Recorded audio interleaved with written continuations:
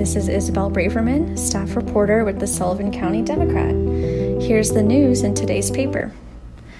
Canosa Hall has opened in Canosa Lake. It's the newest property from hotel group Foster Supply Hospitality.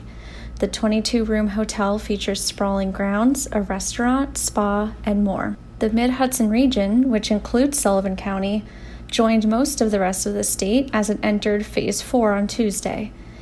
New York State instituted a 4-phased reopening plan amid the coronavirus pandemic.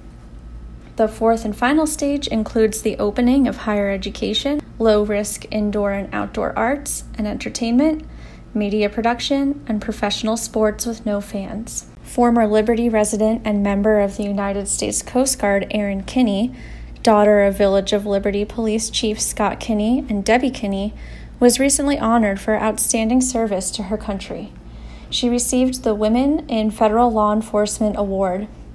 The award recognizes an individual who sustains a superior level of performance and serves as a role model for women in law enforcement.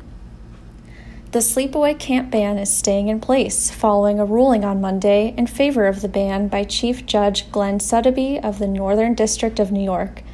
Sotheby's decision comes after the Association of Jewish Camp Operators recently filed a lawsuit against New York State Governor Andrew Cuomo, stating that the ban, among other things, violated their constitutional rights of the free exercise of religion. And in sports, virtual races are taking place throughout the county amid the coronavirus pandemic. That's all the news for this week.